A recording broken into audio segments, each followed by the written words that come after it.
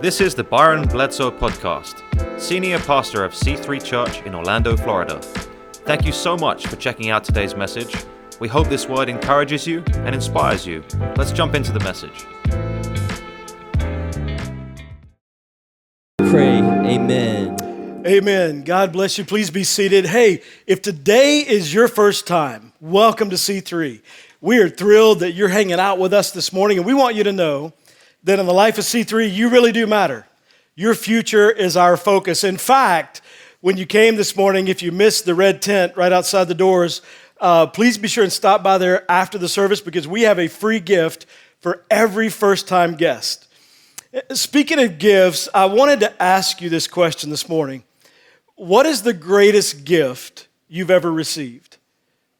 Like as you think about your life, as you look back over your life, what is the greatest gift? Is there one that just sort of stands out above everything else?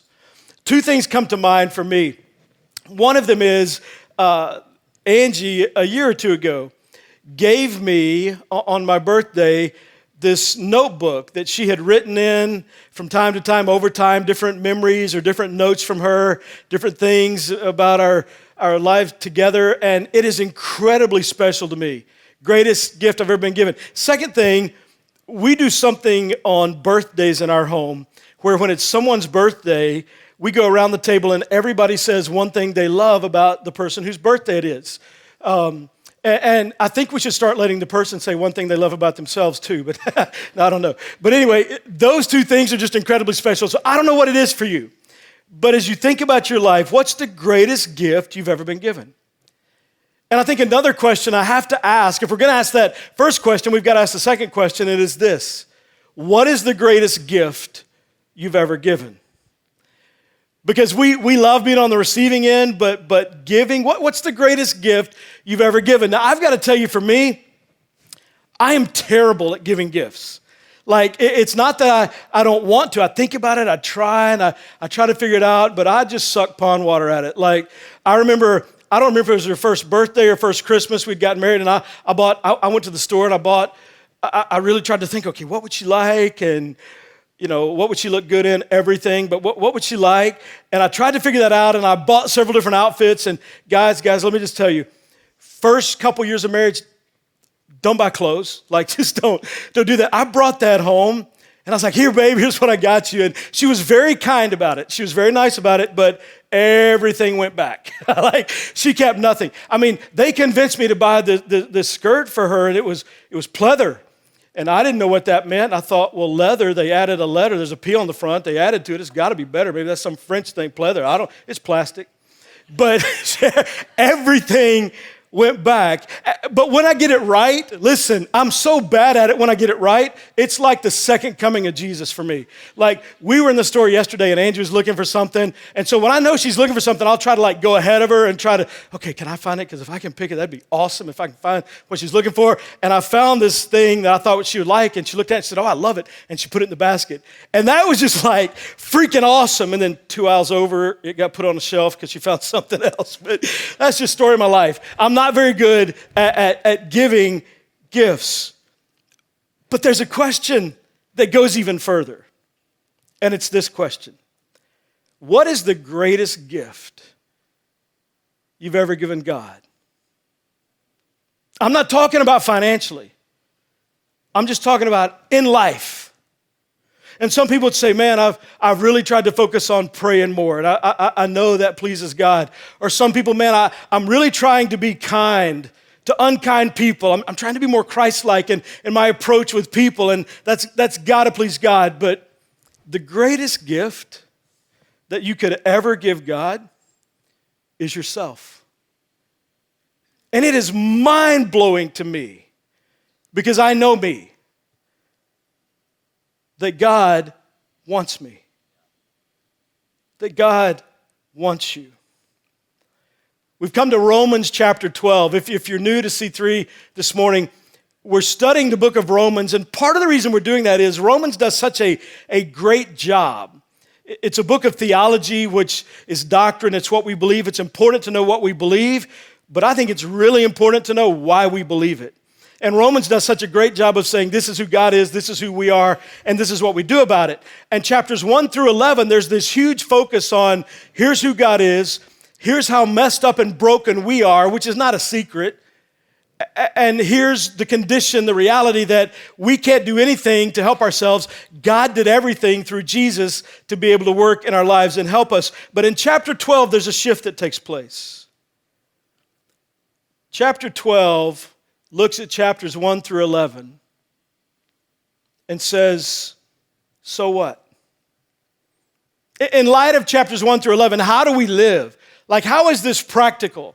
I know we talk about it on Sunday, but what does it look like on Monday or Thursday? How does this translate in my marriage or through my parenting or in my friendships or how I view life or as I deal with conflict and struggle? How do I do this? And the first 2 verses of chapter 12, if we don't get this down, you'll never discover God's purpose for your life. Did you know you can live an entire life and miss your purpose? And these 2 verses are essential. They help us know the value of living God's purpose for our lives. So Paul says, here's what's next. Romans chapter 12, verse 1. Therefore, in light of chapters 1 through 11, because of that, therefore, I urge you, brothers, and that word urge right there, it's in the most compelling, aggressive way. Like you've got to do this. Don't miss this. You're going to miss out on a whole dimension of life that elevates life if you miss this. I urge you, brothers and sisters. Brothers and sisters is important. It's biblical language for spiritual family. In other words, this is to people who are Christ followers. Maybe you're here this morning and you're not a Christ follower. Man, you came on a great day because you're going to get a very transparent look at what life is supposed to be like as a Christ follower and what Scripture teaches about how we're supposed to live. And one of the things that we do in church sometimes that is not helpful at all is if we're not careful, we can start expecting people who don't know Jesus to live like they do. So everything he's about to lay out in these 2 verses is for Christ followers. In view of God's mercy, to offer your bodies as a living sacrifice, holy and pleasing to God. This is your true and proper worship. Do not conform to the pattern of this world, but be transformed by the renewing of your mind. Then you'll be able to test and approve what God's will is, his good, pleasing, and perfect will. That phrase, your true and proper worship. When you think of the word worship, what do you think about? See, I think there's some worship myths that we've sort of bought into. And so I want to knock those down this morning. One of the worship myths that if we're not careful we can believe is worship is only for Christ followers. Did you know that's not true? Did you know every single one of us are wired to worship something? Like, for a long time, I worshiped the Dallas Cowboys, and I've discovered it's a false god. And I don't know that there's any hope. But some people, listen, we're wired to work. What is worship? It is giving primary attention to, most of my focus to, the pursuit of my life to, and my attention to this. And so we worship. Some people worship themselves. Some people worship their spouse or who they're dating. Some people worship at the altar of success, and they chase that, and they pour their lives into that. But we all worship because we're designed to worship. Now, any worship less than worshiping the one true God that invites us to call him Father, any worship less than that is called idolatry, and it doesn't work.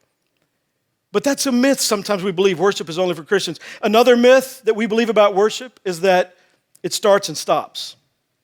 It doesn't. Worship is not something you and I do for an hour on Sunday. Worship is every breath of every day, of every week, of every month, of every year of my life. I am constantly worshiping. The issue is, what or who am I worshiping? But it's not something that starts and stops. There is constantly in my life, in your life, the pursuit of, the chasing after, the attention to, the focus on. And sometimes that changes day by day, sometimes moment by moment. But worship does not start and stop. Another worship myth, some people say, oh, worship, that's a genre of music. It's not. Every now and then we'll do songs that speak to a message we're going to be talking about, that are secular songs that are popular. Some of my favorites are songs from the 80s. We've not done Beastie Boys yet, but I want to try it sometime. But Van Halen, Guns N' Roses, I'm about all of that. I'm cool with any of it. Let's do it. But worship, listen, the reality is it's not a genre of music. I don't like it when you sing those secular songs. You do understand there are no songs that are saved, right? Like it's music. And sometimes we classify it as a worship genre because we limit what worship is in our lives when we think of it as only music. Yes, it's music, and music is important. And the reality is, as you come into this room and we enter a time of corporate worship together, we're not singing about God, we're singing to God, and nobody can worship God for you. God chases and wants your worship, and nobody can replace you in that. So it's not that that's not important, it's just that that's not all that worship is. Worship is how you treat your spouse. Worship is how you raise your kids. Worship is how you treat the person that's not nice to you. Worship is how you drive on I-4. Yes, worship is every moment of my life as a follower of Jesus, because the Bible says everything that I do in life, I'm supposed to do as though I'm doing it to and for Jesus. So worship is beyond that. And I'm afraid that so often we limit it and we put it in a context. We are great at putting things in boxes and throwing labels on it. But worship is a moment-by-moment way of life. Another worship myth, worship is for women and children, but not real men. Listen, can I just talk to guys for a second? Especially dads and husbands. There's nothing greater you can do. There's no greater gift that you can give your family than to be a man of worship. Worshiping God and being a man of God. Because one of the greatest things our world needs right now is men of God. And do not be ashamed to be who God created you to be. You're a man. You're made in the image of God. And culture may think you're insignificant, and culture may say you're unimportant, and you may get bashed at every turn. Who gives a flying rip? You're made in the image of God. You be the man God has called you to be in your relationships, for your family. You learn how to lead in a way that honors God, and you learn how to lead in a way that honors your spouse and your kids. And part of that is setting a pace and an example and creating a legacy of worship on Sunday morning and throughout the week. One of my earliest memories as a kid.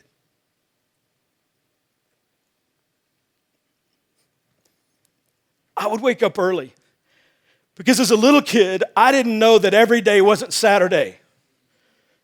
And I wanted to see the Roadrunner and Yosemite Sam and cartoons that are like ancient. You don't even know about them unless you're my age or older. But I'd wake up early to go watch cartoons, and I'd walk in the family room, and it never didn't happen. I would see my dad sitting in a chair reading his Bible. That did something in me. My dad's not perfect. He'd be the first to tell you that. But my dad is an amazing father. But a lot of what he was able to pour out into me and our family was poured into him from his times of private worship with God as he was studying the Word of God, and God nourishing his soul and giving him the strength that he would need to navigate that day, this life, and any circumstances. Guys, it's important. Sir, nobody can replace you in your home, and nobody can replace your worship. But these two verses, if you grew up in church, we're pretty familiar with them. Like we understand the context. They're common if you grew up in church. Years ago, Angie and I, our marriage was falling apart. Many of you, if you've been at C3, you know the story. We separated. We were filing for divorce. It was done. And there was a counselor that said to me, she doesn't hear what you're saying. And part of that was because she knows who I am. Like she sees all the weaknesses, she sees all the faults. And sometimes it takes somebody else sharing truth for someone to really grab it. And sometimes for us to really get it, it takes hearing it in a different way. And on Sundays, I use the New International Version. One of the most common questions I'm asked is, hey, what translations should I read? If I want to read the Bible, what translation? I use the New International Version, in part because that's what I've always studied. There's some great translations out there, but it's important to understand this is going to feel a little bit like an information dump, but it's really important to grasp if you're going to study the Word of God. The New International Version is a translation.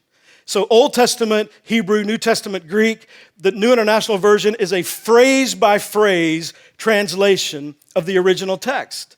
So you get the concepts, you get it down, but it's in a language we can understand. Then there are translations or versions like the New American Standard Version. The New American Standard Version is not a translation, it's a transliteration. It means it's literally a word-for-word translation. So you have New International Version, phrase translation, New American Standard, word-for-word transliteration, and then you have what are called paraphrases. They're not translations. They're summaries, like the Living Bible or the Message. Those are paraphrases. They're great to read. They can add context, but it's not what you want to build your life studying because it's not literally a translation.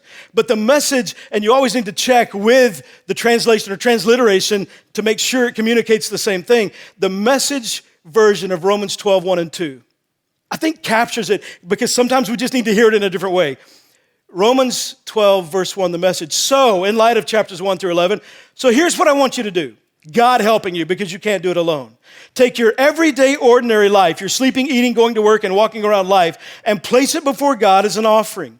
Embracing what God does for you is the best thing you can do for Him. Don't become so well adjusted to your culture that you fit into it without even thinking. I think about where we are as a culture. And I think about where the church, not just our church, churches, where the church is. Don't become so well adjusted to your culture that you fit into it without even thinking. Instead, fix your attention on God. You'll be changed from the inside out. Readily recognize what He wants from you and quickly respond to it. Unlike the culture around you, always dragging you down to its level of immaturity, God brings the best out of you, develops well-formed maturity in you. If you want to experience your best life, it's going to take God bringing the best out of you, and that happens when we live in the context of these two verses. Verse 2, don't become so well adjusted to your culture that you fit into it without thinking. Paul is literally saying, the Holy Spirit inspiring Paul, literally saying, stop.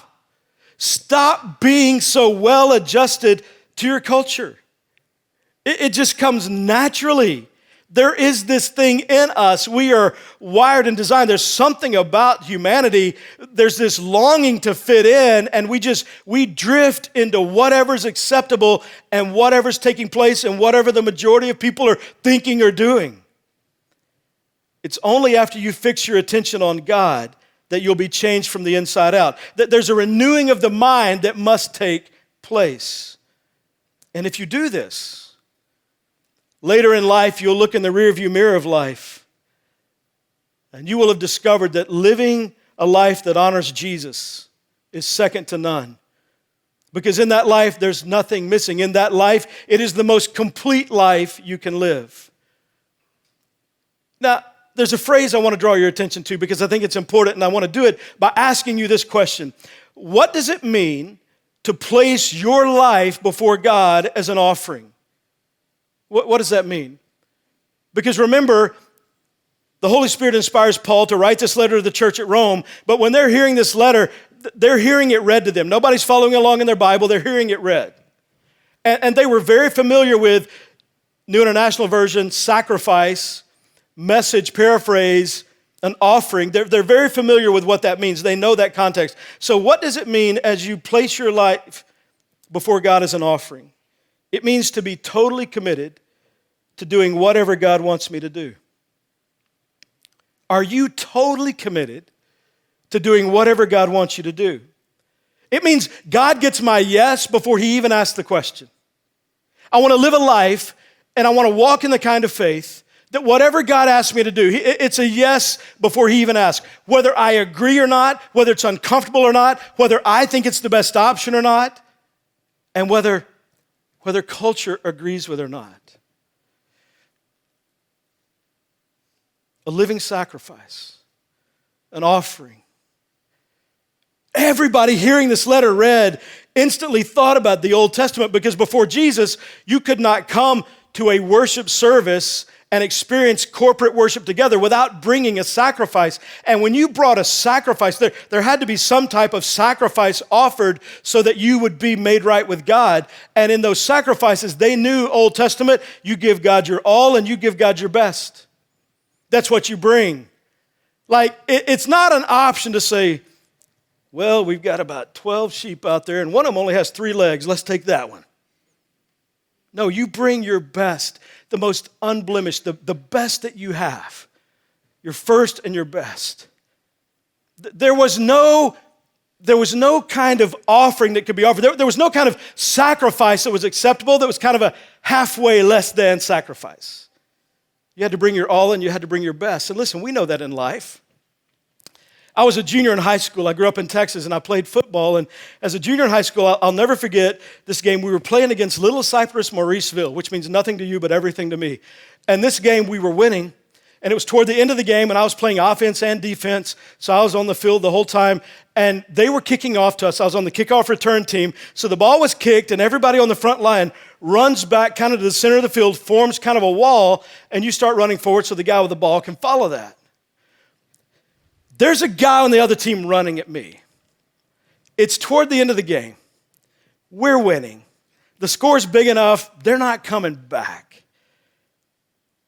And he was about 6 inches shorter than me. Now, I'm not tall. I know that's a shock to you. I'm not tall. I'm just wound tight. But he's running at me, and he's 6 inches shorter, and I decided, I'm not gonna knock this guy's lights out. So I sort of halfway braced. He cleaned my clock.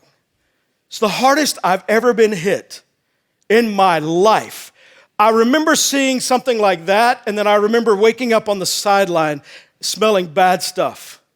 Like, he knocked me for a loop because I approached it with a halfway mentality. Listen, when you approach your spiritual life in a halfway sort of way, you're going to get knocked on your rear. See, Jesus is working in me. I'm growing. It's awesome. You can't live your best. You're going to get hit, damaged, hurt, and you're going to wake up somewhere else and wonder what the heck just happened to me. And it's because you brought a halfway attitude. I want just enough Jesus to get me to heaven, and I want just enough Jesus, God bless my family. I want just enough Jesus to keep my kids well, and God help them get into good schools. I want just enough Jesus for all that, but I don't want to offer my life as an offering, a living sacrifice, give my yes to God about anything He asks me to do. I don't want to go that far. That's radical. No, what's radical is your sin and mine. And what's radical is the price God had to pay to give us an opportunity to call Him Father by giving His Son to die for us. And what's ridiculous is how we settle for such a less than life because we would rather worship anything, including ourselves, other than giving our full worship to God.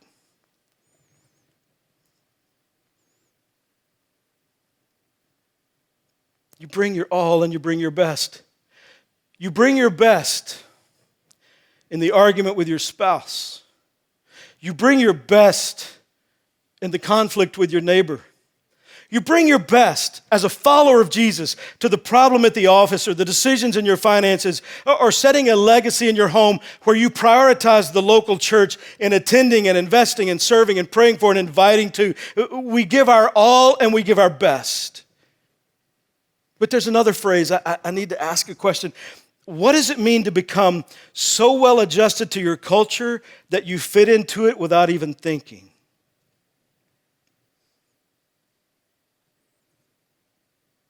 You look at our culture right now. I told somebody this morning, I don't know. Sometimes I feel like I'm just getting old, and I'm not. I'm really young. But sometimes I feel like, man, the way you're thinking right now, you sound like old people that just fuss about things. Do you ever think, like, if you're in your 40s or 50s, I'm 50, none of your business, but if you're at that age, you start looking around at culture and society, and you start thinking, what the heck is going on? We've lost our freaking minds. Like we're being told we have to believe stuff that we know is not true.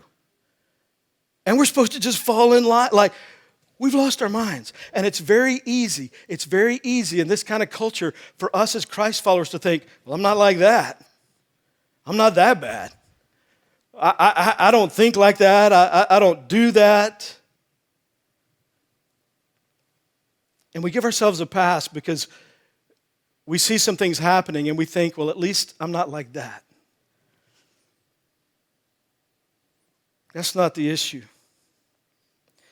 The issue is, do you love your wife differently than someone who doesn't know Jesus loves their wife? The issue is, do you argue differently than someone who doesn't know Jesus argues? The issue is the mindset that you bring to your stuff, your possessions, and your money. Is it the same as the mindset of people who don't even know Jesus? Because their mindset is, it's mine. But it's not. What does it mean to be well adjusted to our culture in a way that we fit into it without even thinking? Here's literally what it means. It means I take my values, my standards, and my priorities from the world around me. I take my values, what's morally right. I take my standards, what's right and wrong. And I take my priorities, what comes first in my life, from the world around me. And Paul says, stop thinking like that, because the reason he says stop is because we're doing this. We're wired to do this. We take our values and standards and priorities from the world around us. There's something about us. We drift into what everybody else says is okay. I can prove it to you. Have you ever seen a yearbook, a high school yearbook from the 1970s? The way people cut their hair, like nobody had a friend to tell them, no, bro, that doesn't look good. But everybody did it. The way they dressed. Did you know it was a fad in the 70s to have orange shag carpet in your house? Or if you were really upper class, green and orange shag carpet in your house. And everybody did it. Like, we just drift into what everybody, and we look back and we think, what were you thinking? Well, I was just doing what everybody else did. 10 years ago, nobody knew the word barn dominium. But we run to that. And if you look at like decorating, if you ever look at Pinterest, female prison, if you ever look at Pinterest, and I don't know anything about Pinterest, and Angie has said to me, hey, if you want to know what I like, look at my Pinterest. And I don't even know how to do that. But every now and then I'll look over her shoulder and like everybody, I mean, the fad where, okay, everything in your kitchen's got to be gray. In the 70s and 80s, the stuff was to have carpet in your house, so everybody had carpet. And then we're like, no, that creates allergies. We don't want carpet. So now it's tile, or maybe tile that looks like wood, or maybe wood, or luxury plank vinyl. And whatever the thing is, how everybody's doing and redoing their home, oh my gosh, we got to do that. We got to be like everybody else. Because we're wired like that. We don't even have to think. We do that by just breathing. So he's saying, hey, stop. You've got to bring some intentionality to your life. You are not going to accidentally fall into a better life. You're not going to accidentally fall into spiritual growth. These are things you've got to think about, and you've got to, on purpose, deliberately bring to your life. It's not just your style. It's the core of who we are. And often, if we don't think about it and we're not intentional about it, the culture determines more of who we are than our Christ does. The Spirit of God through Paul is literally saying, you've got to be intentional. You've got to be aware of how often you do this and how much it's impacting you. You don't even realize it. You don't even know that you're doing it. When I first started preaching, Angie said, listen, when you preach, and she's very helpful and tries to offer some helpful things, and she's very careful not to do that on Monday, because every Monday I think, I can't believe I said some of that stuff. And so she lets me get through Monday, and then by Tuesday she's like, hey, I got a couple thoughts, and then I'm ready to receive it. And one of the things she would tell me is, do you know when you preach, you lick your lips a lot?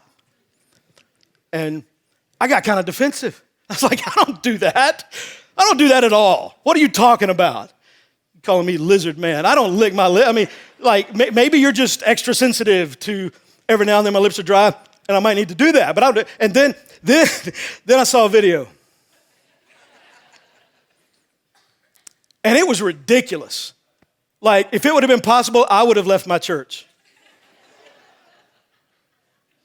And so I had to bring some intentionality. I don't know if I still do it a lot or not. I have no idea. But I really worked really, really hard to bring some intentionality to thinking while I was speaking, which is very hard, because for me, honestly, the most terrifying thing in the world is standing in front of people and talking. Like, I almost throw up 4 times every Sunday morning. It's terrifying. So anything good that happens, that's just Jesus, because I'm scared to death. But the reality is, I had to bring intentionality to know I need to stop that. I can't keep doing that. That's going to be detrimental to trying to communicate. I am from Texas, and you can tell because I told you, and maybe you can tell a little bit, but I don't have the accent like them people in Texas do, because I worked hard to change my accent, because I used to travel and speak in a lot of different states. And one of the things I've discovered is a lot of people in other states think Southern dialect equals dumb. They just do, and it's not true, I promise. But you can't tell as much, but you have to bring intentionality. You have to be deliberate in the areas that you want to change. Change will not accidentally happen. And you will live like people that don't know Jesus, and you will think like people that don't know Jesus, and you will make decisions like people that don't know Jesus, and you will view your life and other people and even God like people that don't know Jesus if you're not intentional. Why is that such a big deal? Because the values and standards and priorities of the world reflect the lies of your enemy. The Bible says each of us have an enemy. His name is Satan. And for every great thing God has, Satan has a counterfeit that's not great. And culture, have you ever noticed, culture seems to have such a pushback to the Word of God that is old-fashioned and outdated and not true and doesn't work. And because of that, it has another option. And if you're not careful, when you live like people that don't know Christ, and you make decisions like people that don't know Christ, and you think like people that don't know Christ, you're building your life, your family, and your legacy on a foundation of lies. It's counterfeit. 2 Corinthians chapter 4, verse 4 says, "The God of this age," speaking of Satan, "has blinded the minds of unbelievers so that they cannot see the light of the gospel that displays the glory of Christ, who is the image of God." And then Ephesians chapter 2 says, "As for you, you were dead in your transgressions and sins, in which you used to live when you followed the ways of this world and the ruler of the kingdom of the air, the spirit who is now at work in those who are disobedient.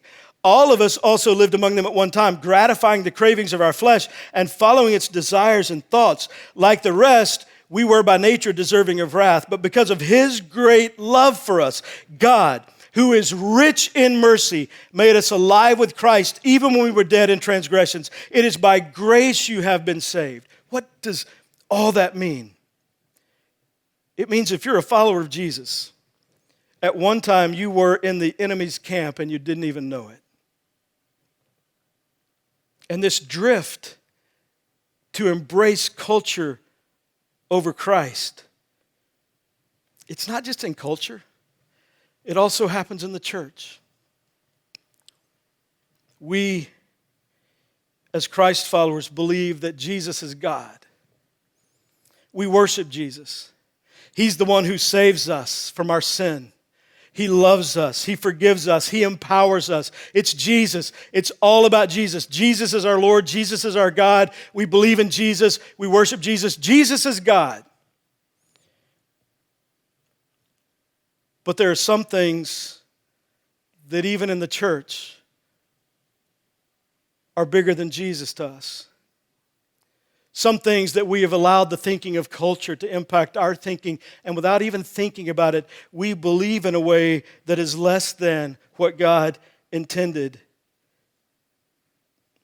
There are gods in our culture that we've accepted and adjusted to without even thinking about it. I'll give you just one. Jesus is God, but often he comes in second place, even in the lives of church people, to the God of potential.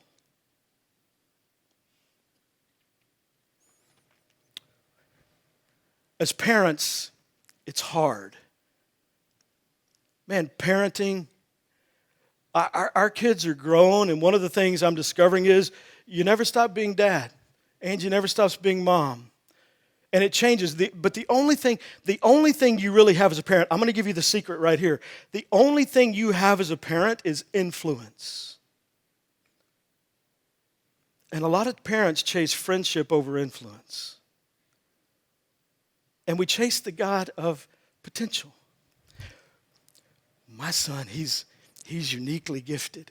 And so we've decided we're going to pay extra, and he's going to be on all the travel teams he can, and we're going to pour into this because we don't want him to miss his potential. And it comes from a great place. My daughter, she can't be at C3 Students on Wednesday night. She has a test on Thursday, and her grades are important. One of the things I've learned, once you hit about 25 years old, nobody asks you what your grades were. Like, done. It's in the past. It's not that it's not important. It's just not the most important. Well, listen, we're taking on some extra jobs, so we can't plug into a local church, and we can't serve people, love God, love others. We can't really do that. We got extra jobs because we want our kid to get into this college. English 101 is English 101. But we don't want them to miss their potential, because if they go to that college, oh my gosh, they got to be there. And we spend our lives coming from a good place, motivated by a love for our kids, wanting our kids to reach their full potential in every area of life except their spiritual character. We know what you're doing for your kids' sports. We know what you're doing for your kids' education. We know what you're doing for your kids' friendships and relationships. We know everything you're doing. You're going the extra mile. What are you doing to develop them spiritually? What are they learning about Jesus from you? Not their pastor, their student pastor, their church. What are they learning about how to live a life that honors God from you? What are they learning about priorities and where Jesus fits in that? And where the local church, which is what the Bible says Jesus died for, fits in that? Where are they learning that? And what are they learning from you? Because you can say Jesus is your God all day long, but when you elevate something else above him and you put a greater focus on other things, you diminish in the minds of your children what you really think about Jesus,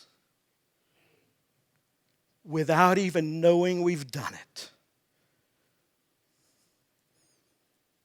Let me give you a third one. What does it mean? By the way, that was free. You don't have to add anything to the offering for that, parents. That was free. What does it mean? What does it mean to have well-formed maturity in you? It happens.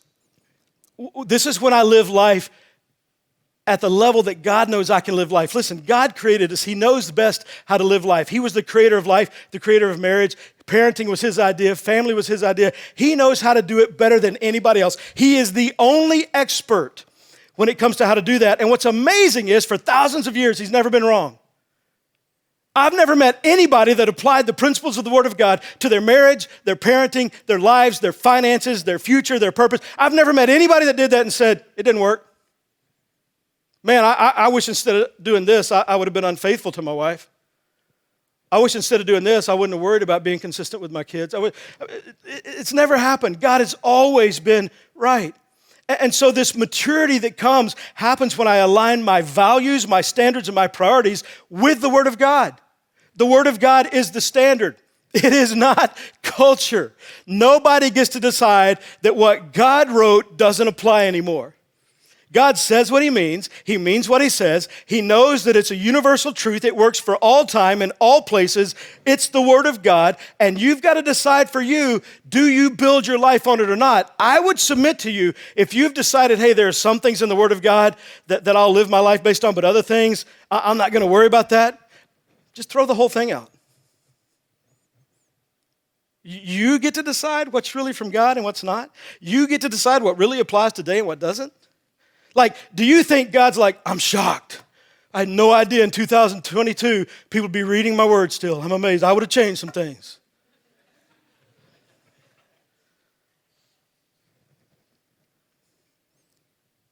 Every now and then I have to take my car in to get the alignment done because I am an expert at finding potholes and bumps in the road. Like it's a gift. I've got a PhD in it. And so every now and then, and railroad tracks that are more like launching pads, I find them. And so every now and then I have to take my car in to get the alignment fixed because as I'm driving day by day, I'll notice without any help from me, it just starts drifting to the right or drifting to the left. Spiritually, you got to have your alignment checked. Because every now and then, without even knowing it, without even helping, you'll come to the place where you've hit enough bumps and enough potholes in life that you'll begin to drift. Did God really say? Does God really mean? Do we have to really obey? Is this really important? I'm not sure. Maybe later we'll get to that. Right now it's just really busy. This is a spiritual alignment that you've got to evaluate. Do you know the lyrics better than you know the Lord? Do you know your position better than you know God's promises? Do you stand on your perspective or do you stand on His presence? See, I want to know what God says and I want to do what God says. And Scripture says you'll be changed from the inside out. Do I have any part in that transformation? I mean, I know God initiates it, God does it, God's the one that does the changing from the inside out, but what is my responsibility? What is my part? I read some thoughts this week that I thought might be helpful. Number one, remember it begins with a choice to give God a chance. Everything begins with a choice. And you've got to decide, do you want Jesus? If you want to live this living sacrifice, offer my life as an offering before God, as an act of worship, you've got to decide, do you want Jesus to be your Lord or your consultant? If He's my Lord, everything He asks me to do, I say yes. Like it or not, agree or not, uncomfortable or not, everything I do because I trust Him because He knows best. He's my Lord. He's in charge of my life, and as best I can, I want the default position of my life to be saying yes to what God asks me to do, even if I don't like it. That's Lord. If He's your consultant, you want Him in your life, you want Him around you, and you want His opinion on things. I want to know what the Word of God says about stuff. But ultimately, you're just going to take it under advisement. And if you like it and agree with it, yes. If you don't, you'll decide you're going to do it a different way. And without even realizing it. There are a lot of people that say, I'm a follower of Jesus, when really He's just your consultant. You're not on the journey following Him. He's on the journey with you, you think, occasionally giving His input, but you decide what you're going to do about life. It begins with a choice to give God a chance. Number two, input always determines output. Input always determines output. You know the phrase, garbage in, garbage. Okay, come on. Garbage in, garbage. Yeah, you know the phrase. The places I go, the friends I have, the conversations I'm a part of, my playlist and my tunes or my shows. Input always determines output. What are you nourishing your life with? What do I watch and read? And is it helpful or hurtful in my spiritual life? Who do I spend time with? And when I spend time with people that are not Christ followers, who's influencing who? Who am I seeking to impress? And is it helping or hurting me? And then let me give you the final one. Flee what will harm you, feed what will help you. Flee what will harm you, feed what will help you. Flee. In Timothy it says, flee youthful lust. And it's not talking about just sexual. It's talking about anything that draws us in, that's against the plan God has for our lives or would create a less than life in our lives. Every single day we decide what we chase and what we ignore. Flee what will harm you. Feed what will help you. So, here's what I want you to do. God helping you. Take your everyday, ordinary life, your sleeping, eating, going to work, and walking around life, and place it before God as an offering. Embracing what God does for you is the best thing you can do for Him. And don't become so well adjusted to your culture that you fit into it without even thinking. Instead, fix your attention on God. Be deliberate. Bring some intentionality. You'll be changed from the inside out. Readily recognize what He wants from you and quickly respond to it. It's interesting to me, in the Word of God, God can say anything He wants to say. And instead of saying, and respond to it, He says, and quickly. Like I want a fast yes in my life to what God asked me to do. Unlike the culture around you, always dragging you down to its level of immaturity, God brings the best out of you. God brings the best out of you. Only God can bring the best out of you, in you, and through you, and develops well-formed maturity in you. And when you do this, when you live your life as a living sacrifice, an offering for God, and you prioritize and recognize worship as moment by moment every single day, who I'm putting first, what I'm focusing on. And when I bring intentionality to my spiritual life, here's what's going to happen. You'll get to the end of your life, and God will get a 5-star review on Yelp from you, because you'll see that He is faithful and He delivers on His promises. And you captured everything about this life and God's purpose for your life. You lived every ounce of it. But that's the only way you do it. Would you pray with me? Father, thank you for this morning. And God, I thank you for every single person in this room. I pray for those specifically right now, Father, that don't know you in a personal way, that you would draw them. With heads bowed and eyes closed, maybe you're here this morning and you've never committed your life to Jesus. You know that the greatest need in your life is to know God in a personal way, to have your sins forgiven, to have the Spirit of God living inside you. God loves you, God likes you, and God wants to know you in a personal way. You and I have in this life the opportunity to have an intimate, personal, daily relationship with the living God who invites us to call Him Father. And that happens by giving our lives to Jesus. And so with heads bowed and eyes closed, if you'd like to do that this morning, and I can't think of a better day to do it, and I cannot think of a single reason not to. If you've never committed your life to Christ, I want to encourage you to pray this simple prayer. You can pray it out loud, or you can pray it in the quietness of your heart. The Bible says in Matthew 6, Jesus knows even our thoughts. So you just pray this prayer. Dear God, I know that I need you. Jesus, please come into my life. Forgive my sin and help me to live for you. As best I know how, I commit my life to you. In Jesus' name, amen. Hey, thank you so much for checking out C3 online.